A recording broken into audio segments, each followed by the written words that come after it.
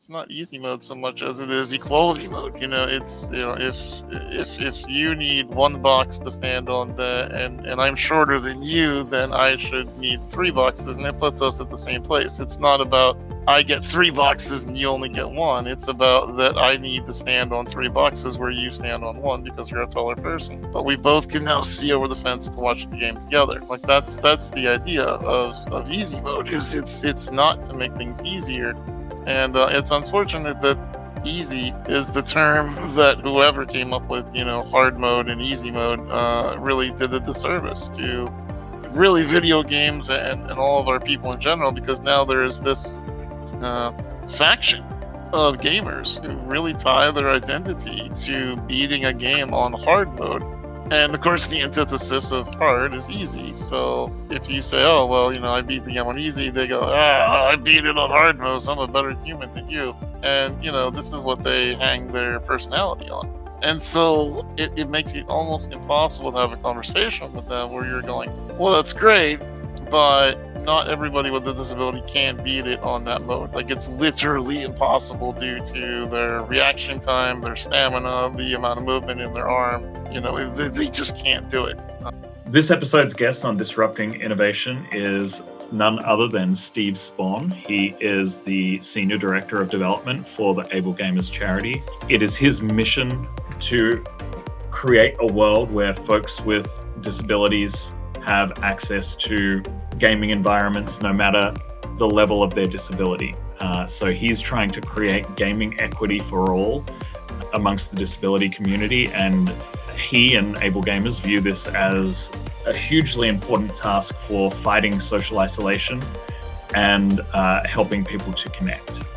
I really wanted to introduce the world to Steve simply because the work that he does is so important and so necessary, and he's had a lot of time to think about how charities like Able Gamers can make a big difference to the lives of people living with disability everywhere in this world. And really, Able Gamers has completely disrupted a space by creating a really simple and elegant solution to networks of folks with disabilities all over the country and all over the planet who were sort of sitting on their own, not interacting with one another, and not having that loneliness or social isolation viewed as the medical emergency that it is. And Able Gamers came in and has started to connect the dots and make a real difference in the lives of thousands and thousands of people. Steve, as a person living with a disability himself, has an intense amount of wisdom to share on, not only the mission of what he does every day, but also just the need to create more access in the world of disability to allow individuals with disabilities to be included in every single level of society. And, I think that what people will get out of this episode is just a renewed appreciation for how the more access you give and the more inclusion you create, the greater it benefits society in general. So it's not just about creating inclusion for people with disabilities. It's about creating inclusion that benefits the entirety of society. Because every time you silence a portion of the population, every single time that you work to silence a portion of the population by not being inclusive, all of society misses out. And Steve has just been such a champion. The episode itself is full of incredible quotes. And, I think that one of the things that hit me like a bolt out of the blue from Steve was really to hear him put a very fine point on this idea that many times we don't really want disability to exist. We either want to cure it or we want to imagine that it doesn't exist at all, as opposed to making every effort to just allow folks with disability to live in the same world as us.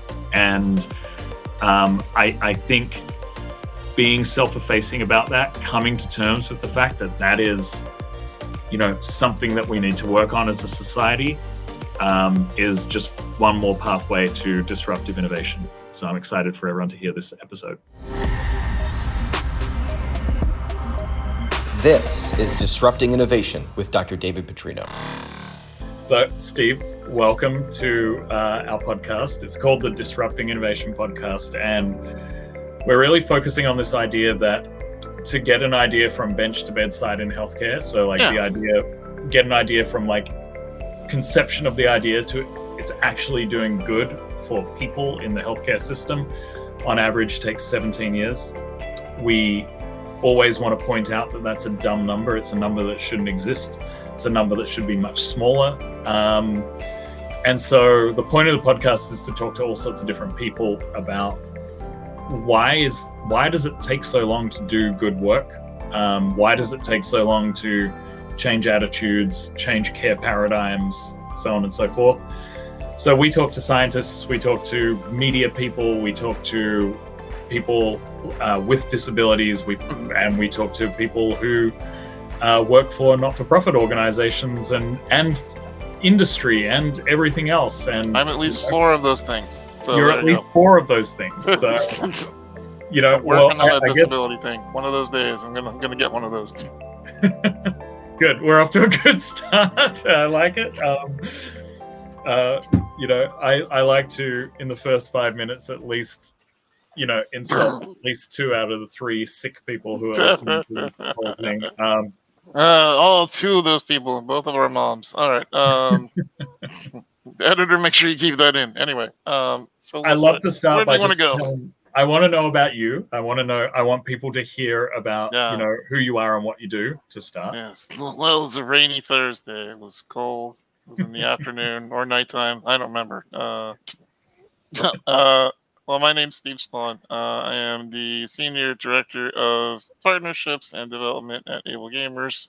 But basically, I run around sort of COOing, doing all the daily ops for a charity that helps people with disabilities be enabled by assistive technology. We have a peer counseling department that basically brings people who have disabilities into the virtual front door and listens to all of the challenges that they may have to get to video games. And then we pair up the technology that would help them get from the barriers that they're facing to the goals that they want to reach. Amazing. And I'm pretty sure that, along the way to achieving that goal, there's a lot of community building and social connection and really wonderful things beyond just getting to play video games, which is also a wonderful thing for most people. Yeah, well, Able Gamers actually has multiple pillars.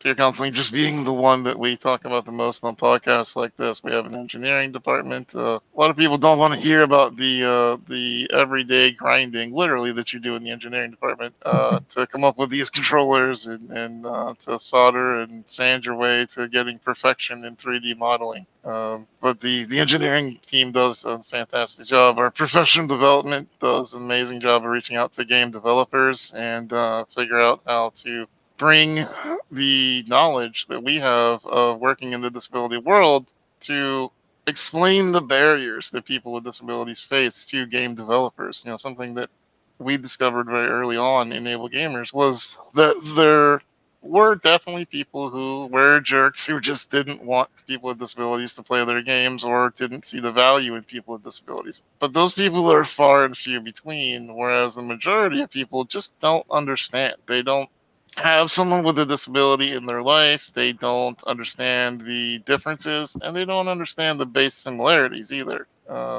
Anybody who is not disabled themselves but has, fallen in love with someone who is disabled, or has a best friend, or has a family member who is disabled, you have a purview into the disability community that most able-bodied people do not. Whereas there's a lot of people who just don't even know that you shouldn't, say the C word, or don't even know what C word I'm talking about. And there's a lot of those kind of non-safe areas that our professional development team provides for developers and for people who are just looking to become practitioners in a course that Able Gamers teaches to certify that you do know what you're talking about when it comes to developing things with an accessibility mindset. So there's a lot of things that Able Gamers does. It's impossible to put it into an elevator pitch, unfortunately, other than we do good stuff for the disability community. But part of being a part of an organization that is so lofty as Able Gamers is sort of realizing 17 and a half years ago now that there were just such basic needs in the disability community that we really just needed champions to be out there fighting for more accessibility. And, slowly but surely we've been paving the way for more and more of those people to get a foot into the mountain and start climbing. Oh, absolutely. And, I this point on accessibility is so important and so overlooked. I mean, I wish that to your point of there's only a small subset of folks that are complete jerks, I think, that are just like, why do we need accessibility? This works for me just fine. And then, there are folks that just don't have awareness. But sometimes I just, I wish people could see, just the level of innovation and idea generation, and if we're going to be gross and talk about money, even just dollar generation that actually working toward creating adaptive experiences and creating with universal design involved actually creates, just the idea that like things as simple as curb cuts, which were created because of the ADA. And now if you're a mum in Brooklyn pushing your stroller, or a dad pushing your stroller down the street, you get pissed off if there's not a curb cut for you to, push your baby down rather than have to sort of bump and wake them up. But that wouldn't exist without the disability community. I wish we could just get through people's skulls that accessibility makes things better for everybody. It's not just, oh, we're just doing this because of the disabled community. No, dum-dum. This is making things better for everyone, across the board, because, everybody my age watches Netflix with subtitles now. Because of course you do. But if we didn't have the deaf community, we wouldn't have subtitles, but it creates an enhanced experience for everybody. And if you're not doing it for them, at least do it for you. I wish we could just sort of get that across, because sometimes that's the only way to wake people up to the needs. Well, it's interesting that you mentioned the curb cut, because the actual act of doing that is called the curb cut effect. And to those of you listening that don't understand what David's talking about here, he's actually talking about a phenomenon in design that they literally have named the curb cut effect, where the ADA stated that you have to have a certain angle cut into the corner of cement sidewalks per so many city blocks. You have to have a ramp on each corner available within so many feet, and that's a state law that has gone, now the ADA, it's nationwide. And they call it the curb cut effect because what happened was that people who are delivering food off of a FedEx truck decided that they also like going up the ramp. They don't have to jump it up over the curb. They found that, hot dog vendors in New York City don't have to shove the cart up over the cart. They can use the ramp. Baby strollers can go up them, just like David was saying about, the dad walking the stroller. These are all things that help the able-bodied community. That was originally intended as an accessible feature for disabled people. The golden standard of design is to make things easier for everyone, not just people with disabilities. It is the founding principle for why there is a faction within the disability community that believes that the disability community itself is far less disabled than we think we are, because it's more of the world was not designed to take those things into account, because, well, you could just step up over it. Is it inconvenient? Yeah. But oh well, we'll just lug this, giant 500-pound package parcel up over the curb and we'll break my back a little bit. But why would we cut a diagonal slope into it in order to make it easier for the guy delivering packages, right? Well, if you have people in a wheelchair who are demanding that you do it, well, then the other guy gets something out of it too. And so it really took a while. I didn't realize this was such an unknown fact that David just brought up until I was on a fairly popular podcast where I kept This one, getting right? people. This one right now, yes. Yeah. That in the future, yeah.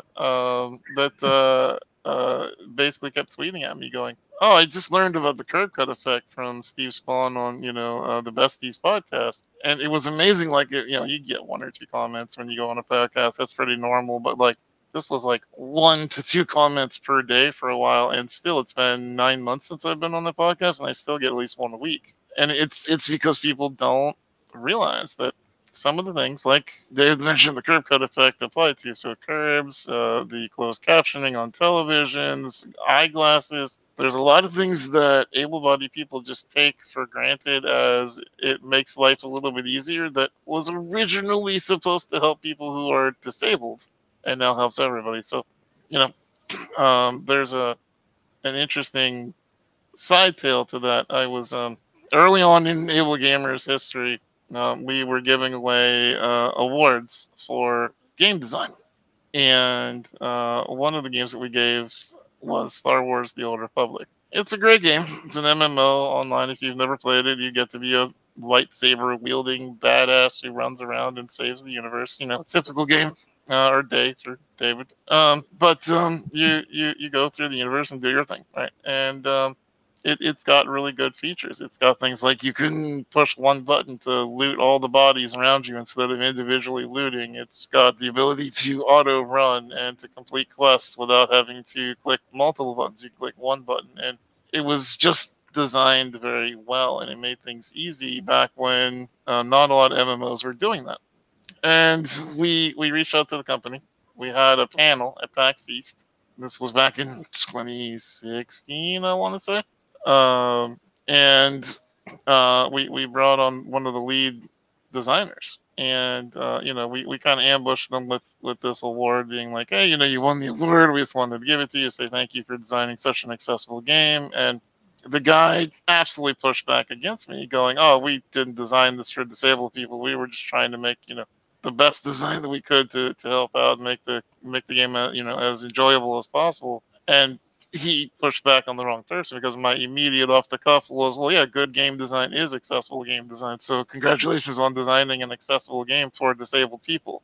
And he was super mad because I just outed his game as being good for disabled people, which at the time, the designers didn't want that to be a thing, because if your game was tagged as good for disabled people, then it has some sort of invisible stigma of, well, then it's just not for everybody else. It must only be for disabled people. So people who were responsible for moving product, which he was, didn't want anything to do with it. And so we did not get along after that panel. He was not appreciative of me calling him out like that in the middle of 1,000 people. But that kind of golden design applies in so many different fields that people don't even realize that when you're designing for accessibility, you're actually just designing something good for everyone. Yeah, good for everyone, easy to use, enjoyable to use, pleasant to use. I mean, I see you doing a lot of advocacy also for just games having an easy mode, right? Because that's just one way that you can make something for everyone much more easily. Equality mode is what I really like to talk about in easy mode. The thing, easy mode is one of those things that even I and Able Gamers don't agree with. Able Gamers proper doesn't advocate for an easy mode. They advocate for learning the barriers and challenges and eliminating the barriers and having ways of getting around those challenges instead of just eliminating them entirely. Whereas I try to speak to the masses, and the masses understand the concept of easy mode. And I wrote an article not long ago for digital trends, it's not easy mode so much as it is equality mode. It's if you need one box to stand on and I'm shorter than you, then I should need three boxes, and it puts us at the same place. It's not about I get three boxes and you only get one. It's about that I need to stand on three boxes where you stand on one because you're a taller person. But we both can now see over the fence to watch the game together. Like that's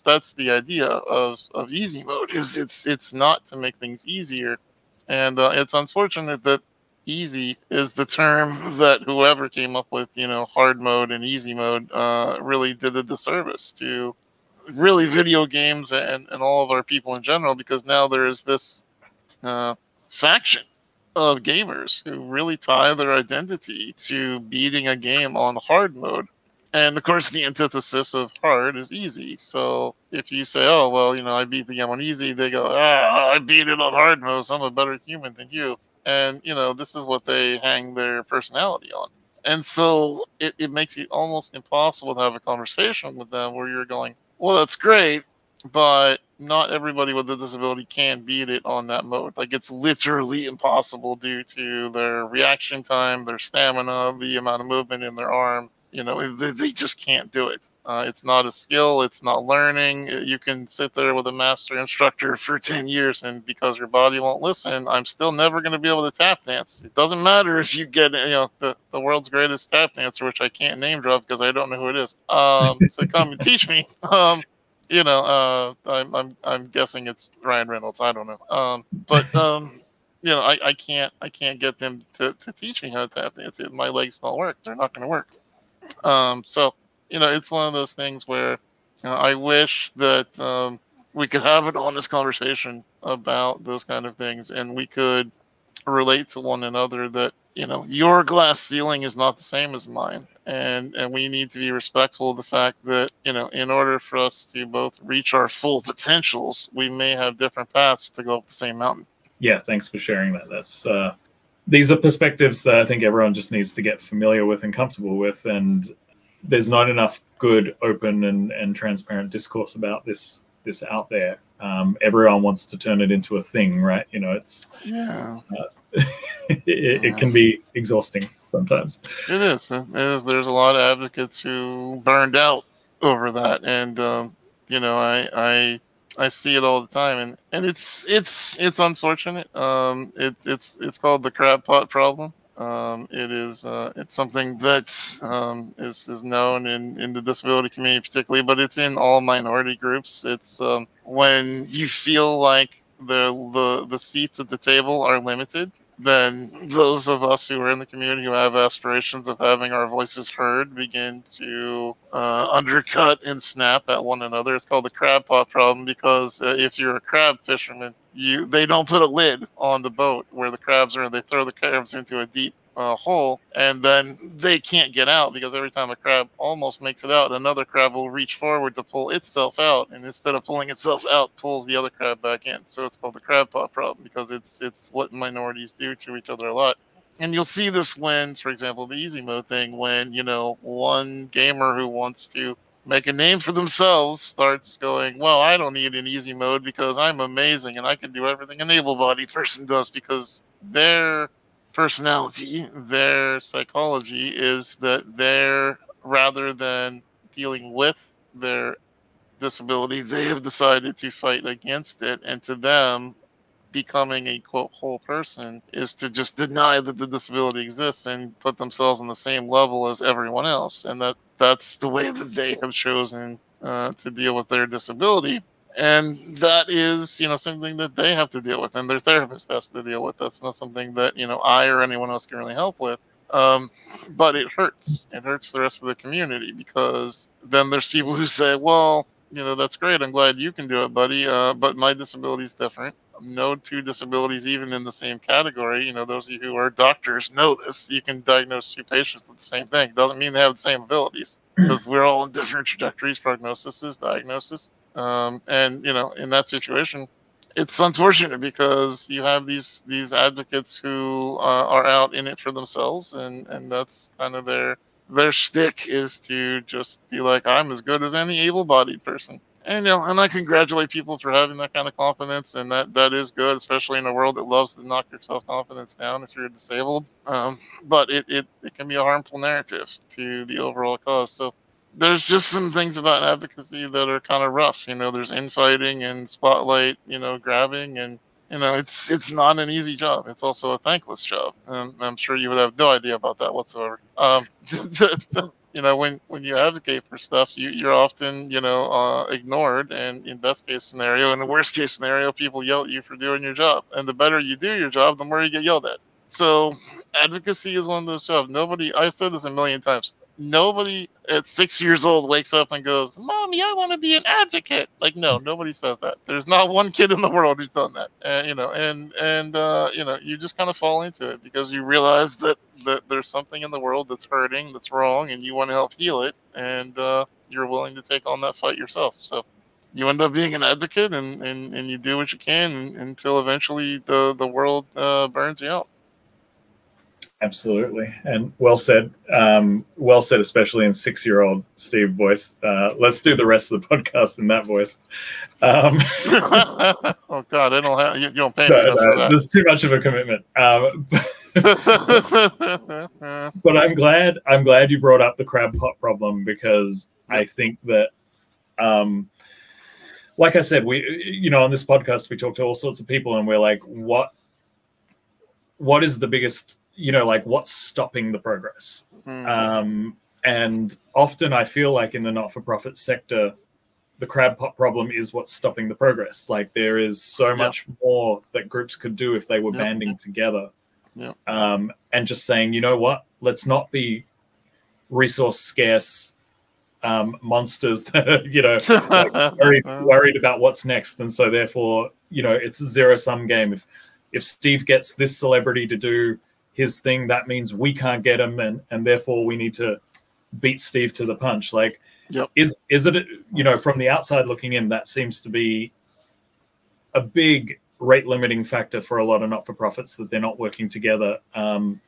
Yeah, it's unfortunate in that there are some bad actors out there in the disability community, and I've seen it in other communities. I'm currently seeing it, in the debate in the trans community about one of the popular games that's coming out now, where people on one side of the trans community are saying it's fine to play it, on the other side they're saying it's not, and there's this internal war of who's right and who's wrong, and a lot of it can be assuaged if the secular world would just get together and give more people a voice at the table, and then people who are in the disability community, the trans community, the gay community, would all the minorities, any minority that I could name right now should have as many voices at the table as the average human, right? We have a lot of my one friend always called it the stale, pale, and male communities. Where a lot of the good old boys like to keep minorities out, whether that's because of race, color, gender, sexual orientation. I see it all the time in the disability community where it's not that people don't necessarily like each other. Sure, there's the normal, so and so is jealous because you happen to land this cool thing, and man, I wish I had landed that cool thing, and they don't quite emotionally know how to deal with that.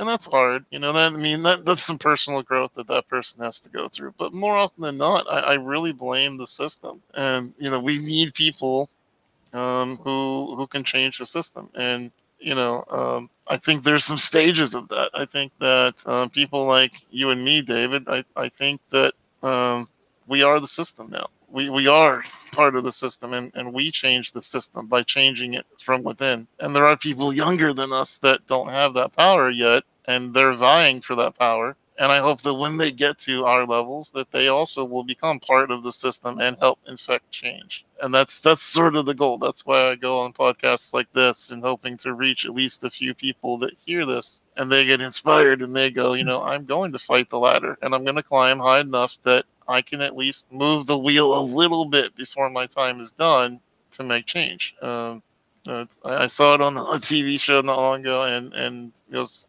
typical Hollywood, badass comes in from out of town and takes over the lead job at a hospital and starts doing all these changes that no one ever would imagine saying yes to, and he's just like, sure, we'll do it, do that too, let's do it. And his explanation for why he's saying yes to everything is, let's just try things. We are the system now. Everyone blames the system, so let's be the system and let's change. And I really have thought, what a great lesson in that. And so I've been trying to adopt that myself and saying, yes, I am the system now. And that is why some people don't like me, is I am the system, and that's fine. I'm going to accept that role, and I'm going to try to change what I can from within. And sometimes that's going to get me in trouble, and I'm just going to have to be okay with that, because, if I'm not going to change the system, then I can't expect anyone else to either.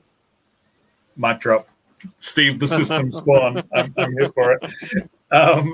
No, I couldn't agree more. And, and I think that, to that point, I mean, one of the things that happens in academia all the time, to the point of how broken the system is and how skewed it is against giving people voices, we have this, in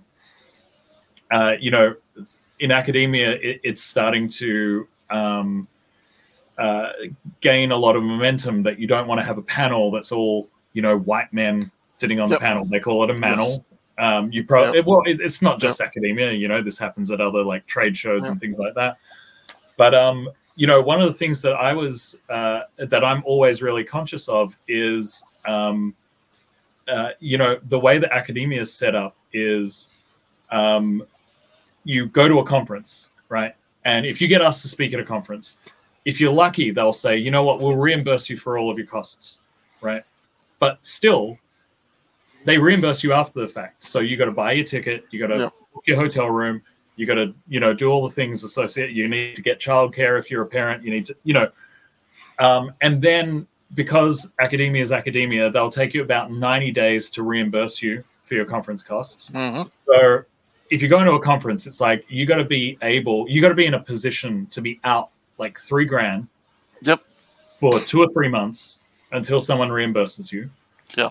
And what we know just be a fact of social science is that the further you deviate from being a white, cisgender male, the more likely you are to not be able to afford to front that $2,000 or $3,000 up front.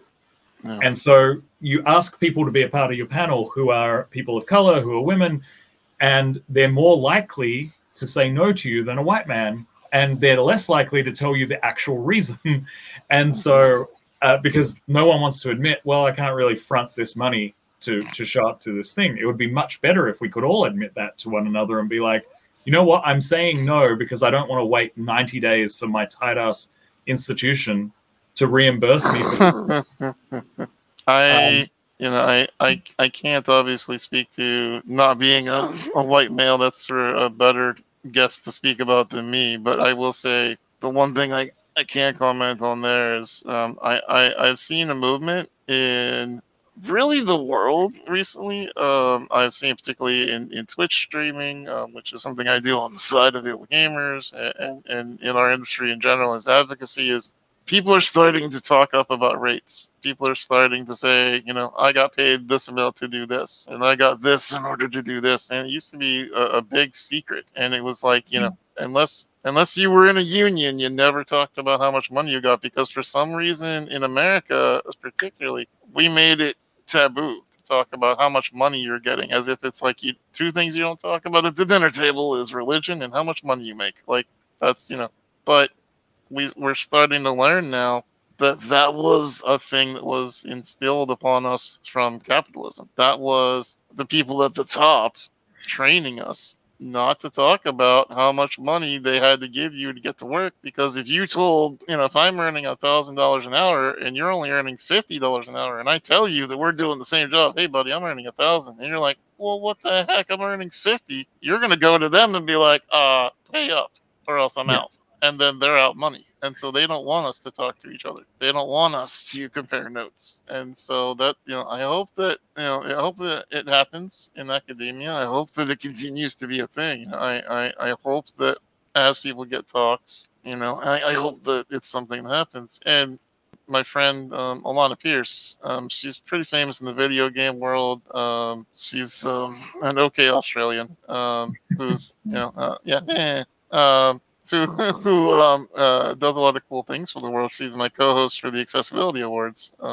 And one of the things that she did was she basically has foregoed having her own salary for, say, a hosting gig or for some kind of event, and told the production staff, like, no, give this to the minority that you hired to do the hosting gig, or give this to another creator, because she is the person who seems to get a lot of gigs, and she's trying to help share that spotlight and help share the burden.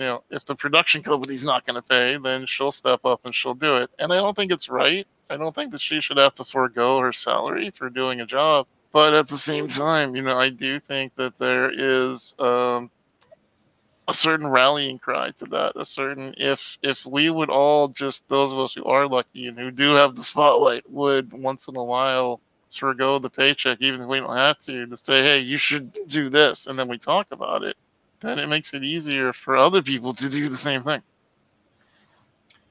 Absolutely. Just podcast full of Australians doing incredible things. I mean, yeah. Thanks for really sticking to the rider where you had to mention at least one good Australian. It's my podcast rule is every time you have to talk about one Australian. It's just a rule. I never make the rules. I just follow them. Yeah. Well, I appreciate it. So, no, but I mean, I think that this is so important. I mean, I think we need to all find different ways to be subversive of these rules that marginalize voices, that make accessibility and make diversity and inclusion and access less likely. And really often it really is all about sort of trying to take a moment and look around your environment and see what's messed up, whether it be something as simple as taking that moment to be like, hey, someone needs to there's a lot of financial support necessary to go and speak at this conference. And maybe that's why X number of people are saying no to me, politely declining my invitation. And rather than throwing my hands up in the air and saying, well, I tried to get a woman on this panel or a person of color, and they just didn't want to do it, actually examining the reasons why. And I mean, cost is one reason. And then, obviously there's a million other reasons why people might say no. But if we're not being very self-effacing about why we're not, really delving deep into these things and getting after it, we're not going to see change. No, we're not. And, because it's only our moms listening. The dark truth of it is that nobody likes to talk about is that there is, I don't want to throw shade at the hardworking event coordinators out there who are actually trying, but the majority of event coordinators are under extreme pressure from the top of wherever they're under to make these events happen at the cheapest price point possible. And unfortunately, one of the things that we're learning, again, through sharing information with each other, is that if you are a minority, the value of just giving you a voice is considered an offset of cost. It is literally where it is, or at least at one time was, so rare for a disabled person, a black person, a gay person, even probably back far enough, a woman, to be invited to a thing that they went, well, nobody else lets you on these panels, so let's face it, do we really need to pay you? No. We're being nice enough to let you on the panel, so do we really need to pay you to be there? Yeah. Do it for the exposure. Exposure, yes. My mortgage company still does not accept exposure. It's very weird. I know. So it's unfortunate, but again, a systemic problem, a problem that I hope gets changed from within as more people like us and our listeners get into seats of power where they can change things. When we did the accessibility awards, all the disabled people that we brought on were paid either in funding and monetary donation or to whatever they wanted to. If they weren't allowed to, according to SSI standards, take money, gift cards, a donation to a charity, a piece of equipment that they needed, whatever it was that we had to do to give them some kind of compensation for doing work. And if more places would do that, you and I work with Logitech, and that's one of the things Logitech is really good about is, they recognized early on, mostly thanks to you and me telling them, that not everybody can take cash. And, that's because, our insurance system is set up to be like, oh, you got $20? I guess you don't need this insulin now. Like, that's not how that works. But yeah, sure. Right. So, you have to be mindful of stuff like that. But just because you're in that paradox, it doesn't mean that you shouldn't be compensated. So I like to think that, and again, another way that we can change, and I mean all of us listening to this podcast, the way that we can change is when you have an opportunity to insist that someone who is, of a minority and is sitting at a seat at the table, don't let the company just be like, yeah, your payment is that I'm listening to you. No, that's not payment. Payment is cash. You know what I mean? Help me pay my rent for this month. That's payment. Absolutely. And I think that one of the most skewed pieces of advice that people are given when they're, trying to learn how to be more successful in their life is that they should get themselves a mentor. And we almost exclusively tell people that your mentor should be, some wise person at the top of the mountain who tells you what to do. Well, the wisest person I know, which is of course my wife Rose, who you've met. She's like, no, get yourself a mentor that's younger than you. Get a mentor that's older than you, but also get a mentor that's younger than you, because you can start to see both. If you accept mentorship from both sides of the spectrum, that's when you start to see the disconnects. That's when you start to see the holes where you can say, oh my God, this is what you're going through. Hey, screw you, older mentor. Yeah. Look at all the stuff you're breaking for the next generation. And I think it's just a really, the whole, as you mentioned earlier, the whole system is set up to maintain the status quo. Even right down to the point of like, how do you learn to be successful?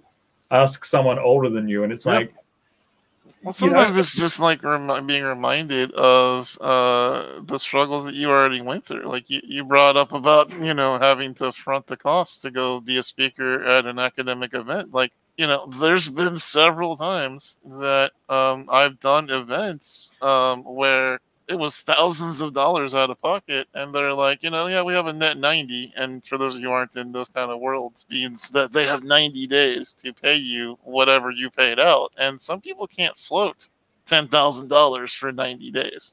Some of us don't have that ability because we're disabled and the government won't let us hold that much money at one time, or you don't have credit cards, or, whatever it is. You just don't have the ability to maneuver those kind of numbers around. And I've had to fight a couple of times where, I had nurses that needed to be paid, their fee for being a nurse. And the companies are like, oh, yeah, we'll get to them. It's like, but they live paycheck to paycheck. Like, you can't, I understand you think nurses make billions of dollars. Guess what? They don't. So, pay them so that they can pay their water bill. They're not out there like, man, I need my cocaine money. They're like, I'd like to pay the rent this month. So, like that's, and that's one of the things that I think you kind of have people who have forgotten, because now they're at the top and they're like, I've got 20 million in the bank. Who cares? I could float at 10,000. Who cares? It's like, well, not everybody does. When I was a postdoc at NYU, we won't discuss how long ago that was, but but there were pterodactyls in the sky at the time. There was yes. The chickens were lizards, and it was a whole scene. But basically, I was earning next to nothing because that's what postdocs earn, and every day was paycheck to paycheck. Every day was like, okay, I paid rent. Now I'm going to live on 2-minute noodles for the rest of the month. Mm-hmm. And I remember giving a lecture. Basically, one of the high-level professors at the institution wasn't able to give a lecture, and so I subbed in for him. So it was like a very prestigious lecture that I was giving, and I was a very low-level employee. And then at the end of it, they paid me like this $1,200 honorarium for giving the lecture. And the professor handed it to me, and he said, "Yeah, take your girlfriend out for a nice dinner." And I was like, "Dude, it's $12. I'm gonna like live off this for 3 months. Are you kidding me? Take one dinner? Like, Yeah, right? is this how divorced from reality you are?" But it Yep. was. You know, It he was like, "Here's Yeah. some play money, $1,200," and I was Yeah. like, No, this is real. You have no Yeah. idea. Like, And the sad thing is, most people who have that as, except for the silver spoon nepo babies, you know, Of course. they may be born into it, but for most of us, you know, at one time we worked through that, and it's it's true what the psychologists say is you will forget more in this lifetime than you'll ever learn, because the brain doesn't let you hold everything that you learn unless you're a very certain personality that can hold that kind of information. Most of us, you know, we can't remember what we had for lunch 3 weeks ago, and it's because it's not important information. Same thing with, like, if you don't have to worry about where your next meal is coming from, you may easily forget to be appreciative of the fact that I know that I can order a pizza any day of the week now. That's the place in life I'm at right now, is I always have pizza money. And, you know, I try to remember that in my life, that there was a time where I didn't have milk money, let alone for a pizza, and it's a privilege, and not to take it for granted. Totally agree. And yeah, I mean, I sort of ruminate on that as well. You know, this like, and weirdly also around food, where I'm like, do I really need to be It's dinner buying time more? when we're recording this. David and I are both very hungry. Oh, Yeah, I guess so.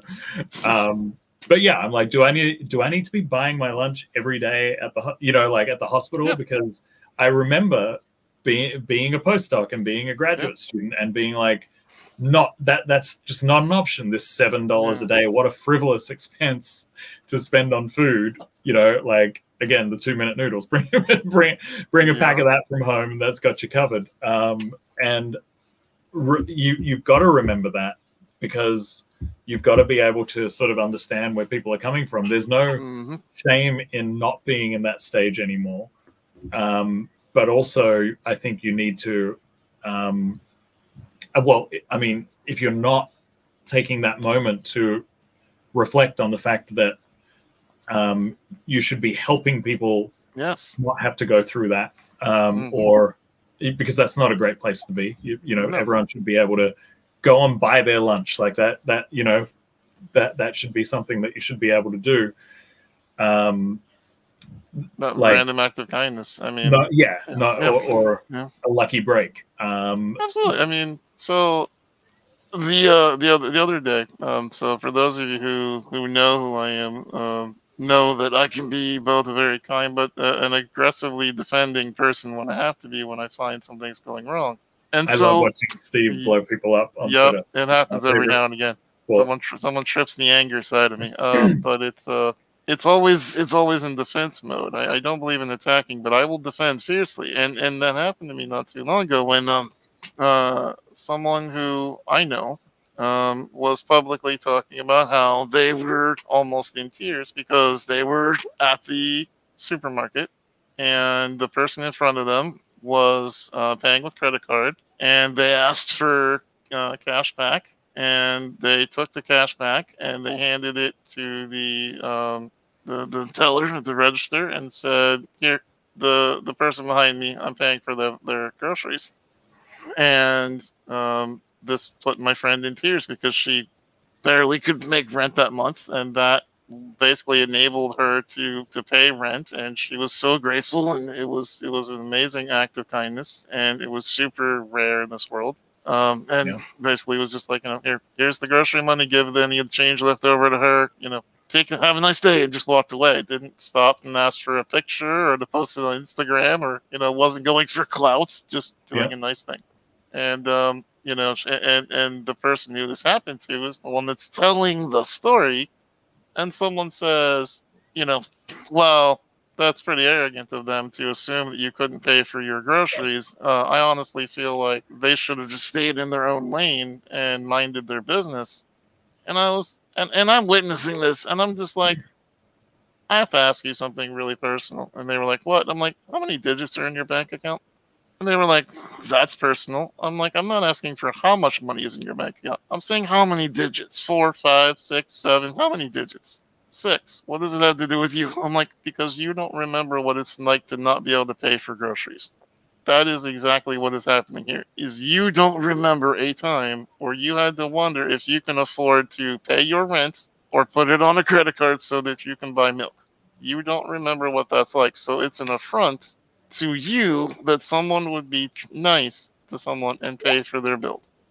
And so that is something that, you know, for me, I've always kept in mind is, you know, you have to remember where you are, right? And where you're at in life. And I really had to kind of check that person. And you know, I was a bit aggressive in jumping into that, but it was so maddening to me that, you know, this person who had the kindness happen to them could have kept it under their sleeve, could have never mentioned it. You know, not having enough money to pay for groceries can be embarrassing in our society because we look down on people like that for some reason, because God forbid you fall in rough times. You know, and it was like an affront. And I don't think that we should live in that world. I, you know, like Keanu Reeves said, I don't want to live in a world where kindness is considered weakness.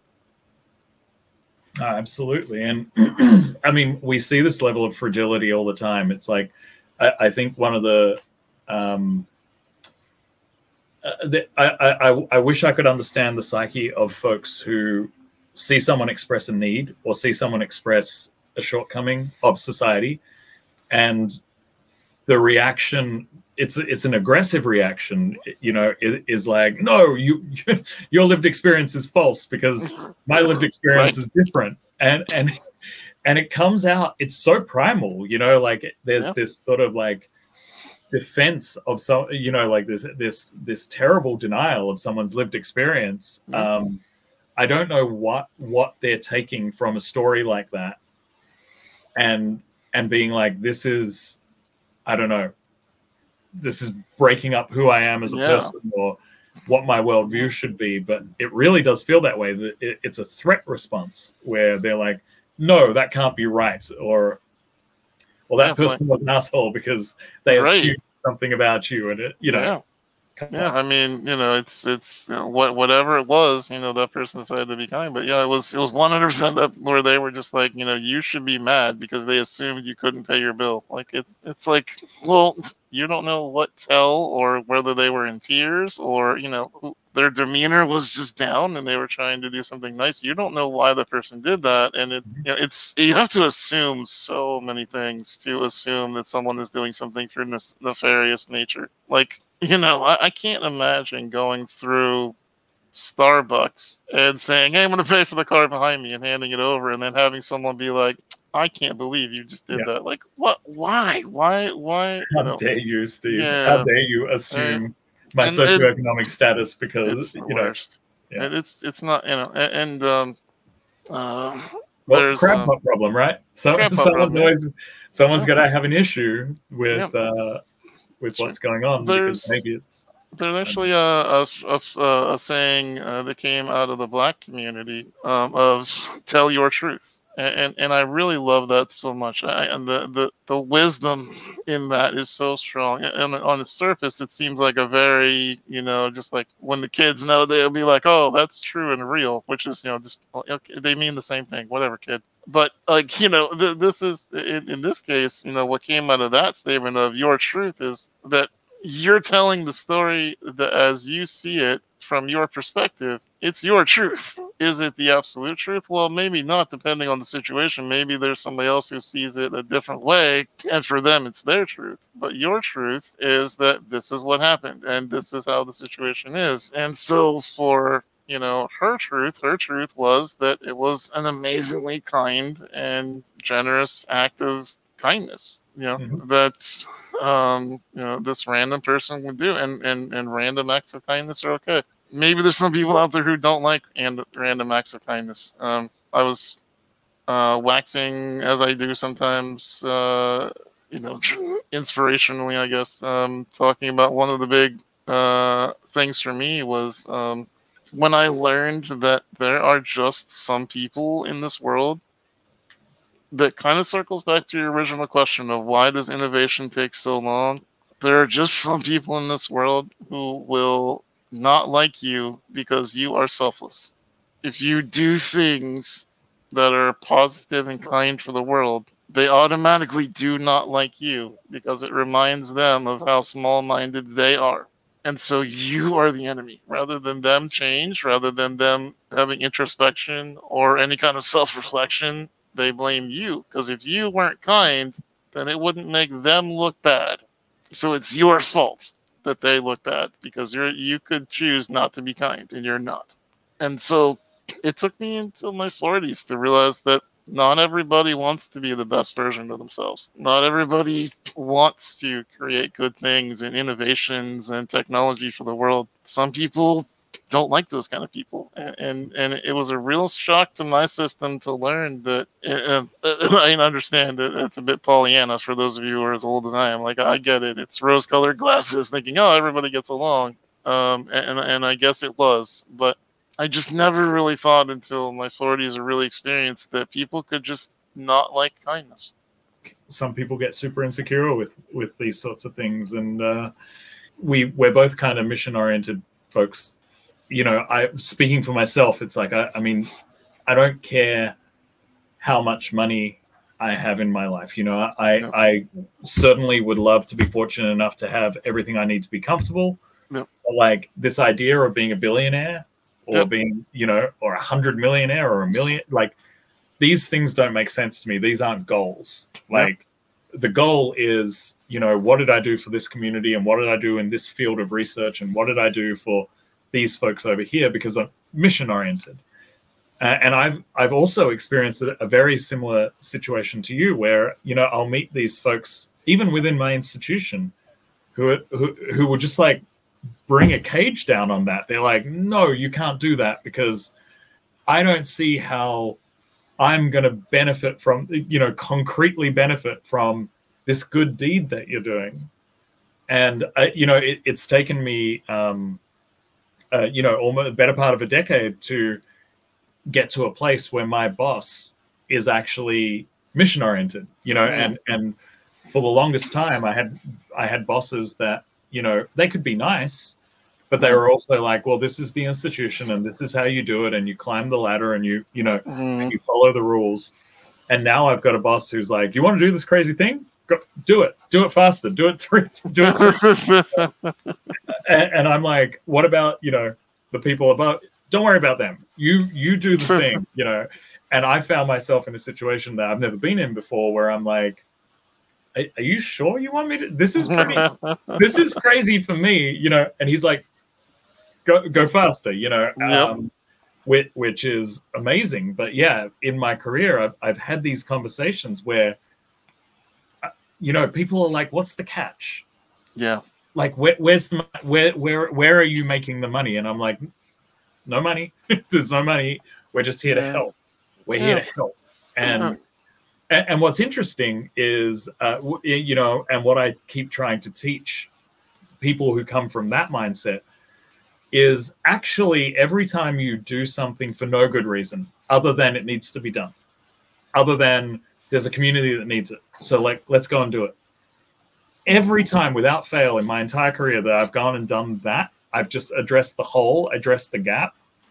It turns into something that someone can make profitable or disruptive or, exciting, or it'll get a lot of eyeballs. And so the institution looks good, or, whatever, thing that you want to turn into value in the value system that you live in, doing the thing to actually authentically help another human being actually provides value, but they miss all of those opportunities because they're like, the only way to make value is to charge people a lot of money for this service and make sure that you get paid a lot of money for the service. And I also cannot understand this mindset. It makes zero sense to me. It doesn't make sense, but it doesn't work as well on institutions. But one of my favorite counters that I say to individuals now who either challenge my positive or kind demeanor as, it's impossible. Nobody's, trying to be that nice or kind, or, why do you do this? How can you not have an angle for yourself? And I go, oh, no. If I could put my hand up in their face to stop them talking, I would. Like, no, listen, being charitable is the most selfish thing you can do in this world. What? You heard me. Being charitable is the most selfish thing you can do in this world, because by being charitable and doing good for the world, I get a euphoric feeling that you cannot pay money to get. There is nothing like doing something selflessly for someone else. So sometimes to be selfish, you got to be selfless. And that paradoxical statement just blows the mind of most people who don't understand kindness at all, because suddenly they start going, wait, is there actually intrinsic value in doing things for others? And you go, yeah, now you're getting it. Good. So you plant that little seed and you hope that it grows over the coming days and weeks and years. And make people realize that, if you do stuff for others, maybe the karmatic, you put good into the universe and it'll come back to you isn't true. I don't know. I don't know whether karma exists or not. I like to think it does. But, even if it doesn't, I do believe that charitable acts are the most selfish thing in the good way that you can possibly do. Amen. Well, I think, I don't want to take up too much of your time. You've given me too much already. And if we spend too much time in the week together, the world implodes, obviously. So, but if I could ask, right now for able gamers, like, what is your biggest, what's your biggest bottleneck? What is the thing we've got to solve for to get able gamers out? I mean, everything you do is so amazing, and everything you do, I've seen. Pretty awesome. It's true. Yeah. Oh, you meant the company? Yeah. Right. Yeah. Well, everyone involved is awesome, and I've seen firsthand, just the power of providing people with disabilities who are newly injured. I see it on the acute side. Newly injured, with this outlet that reminds them that their world may have changed with a new disability, but there's all of these new worlds that they can explore. It doesn't need to stop at one world, mainstream world. And I've seen how it builds community. I've seen how it's changed lives firsthand. So I want to get it out there. I want everyone to know that you guys are out there doing good works. Appreciate that. How can we solve problems? What are the biggest bottlenecks for you? Don't say money. Money. The thing of it is for my charity, the true answer is money, but it's a little different than from a lot of the charities. And I have quite a few friends who are executive directors or charity runners, and I listen to their struggles and what they think. And every charity will tell you with more money they can do more good in the world, right? That's kind of of course you can. But right now, we still live in a world where disability is viewed as lesser. If you are disabled, you are automatically discounted as a lesser human. You are not of equal stature to others. No matter how smart, how witty, how funny, how charming, how sexy, it doesn't matter. If you're disabled, describing yourself and stop making this about you and just keep going. That's all about me. If no matter how much you look like Hugh Jackman, as I do. That's round Hugh Jackman. That's what they call me. It's put that on my business card. You're automatically discounted, and unfortunately the same goes for a lot of the stigmas of video gaming. And although both of them are slowly going away as more people play games and people who are gamers are getting older and into seats of power, and that helps move the paradigm. It's still those two things can coming together congruently of being disabled and fighting for disability rights in the video game space. It's hard because people can connect with the charity that helps cure sick children of cancer, and because it's a great and worthwhile endeavor, and we should fight to cure all the kids of all the cancers. No child should have to go through that. And no one in my situation is going to be like, whatever, kid, good luck. Like no one's going to do that. And it's a matter of saying, yes, there are charities that do that kind of thing, and they are important, but they are incredibly well funded. Whereas a charity like the one I work for has to continue fighting to prove that we're worthy of someone's dollar. And so, I don't think there's anything that any one of us can do in particular. It's a matter of, speaking to your friends about how, being disabled goes beyond, do you have enough money to pay for medication? Of course, I get DMs all the time that says like, hey, I love what you do, but don't you think that it would be wiser to like help people with disabilities get jobs? And I'm like, but there are state programs that do that. There are other people that do that. There are very few people that do what we do at Able Gamers to help people enjoy their lives, to connect with other people. One of the things that, Able Gamers does really well, that I really can only describe by doing an anecdote is I went into a pediatric facility that was a full-time 24/7 care facility for special needs, as they call it. Although I hate that terminology, the special needs pediatric floor, where basically you were on a ventilator, and you had assisted breathing, or you weren't able to go more than a few hours without care. On this intensive care unit, I was on there to help one kid with a Make-A-Wish and make sure that they were able to play games.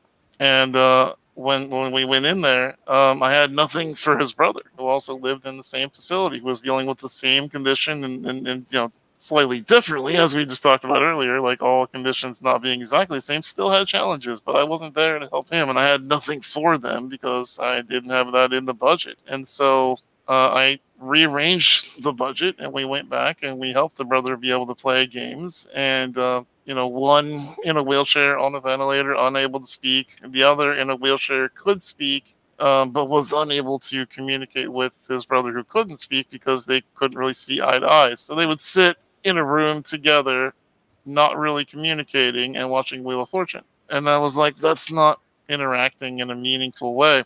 And that's going to be hard. We put them into a racing game together, and put them in, give them their controllers. They both finally fire up, and I start the game, and we start the race, and they both start coming around the curve and the track. In the very first 30 seconds of the game, the older brother rams his older brother's car off the road, and it explodes. That is just, if that is not human nature, the first interaction between two siblings, one destroyed the other one's car. Like, yeah. that is the connection piece that you're missing. And people don't appreciate that for what it is. They see it as, oh, you're playing video games. No, it was the first time that the older brother got to lovingly bully his younger brother, as brothers do to each other. And the kid dusted it off and rammed into the older brother's car, and they had a good time messing around with each other and completely ignoring the point of the racing game. And that is what Able Gamers does, is give those connection points back. And it doesn't feel like a high level thing to me, but I hope that over the coming years and decades we begin to learn that the most heartbreaking part of disability is when it takes you out of the ability to connect with others on the way that you wish you could, and that video games are able to replicate some of those scenarios. Wow, so well said. And yeah, I mean,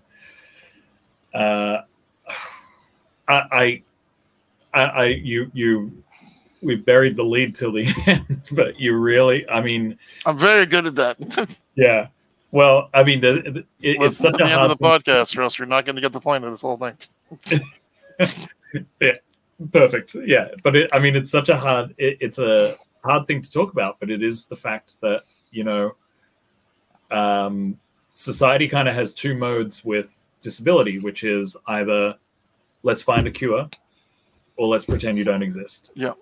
And so the idea of a not-for-profit that wants to just be like, hey, what, like, let's do some leisure things. Like, you deserve, you should be allowed to engage with the community, and we should just be about connection and leisure and fun and engagement and things that are not circulating around daily survival or well, you know, I think daily survival ties into everything that you're doing, but doesn't necessarily directly circle around keeping you alive day to day or curing your illness.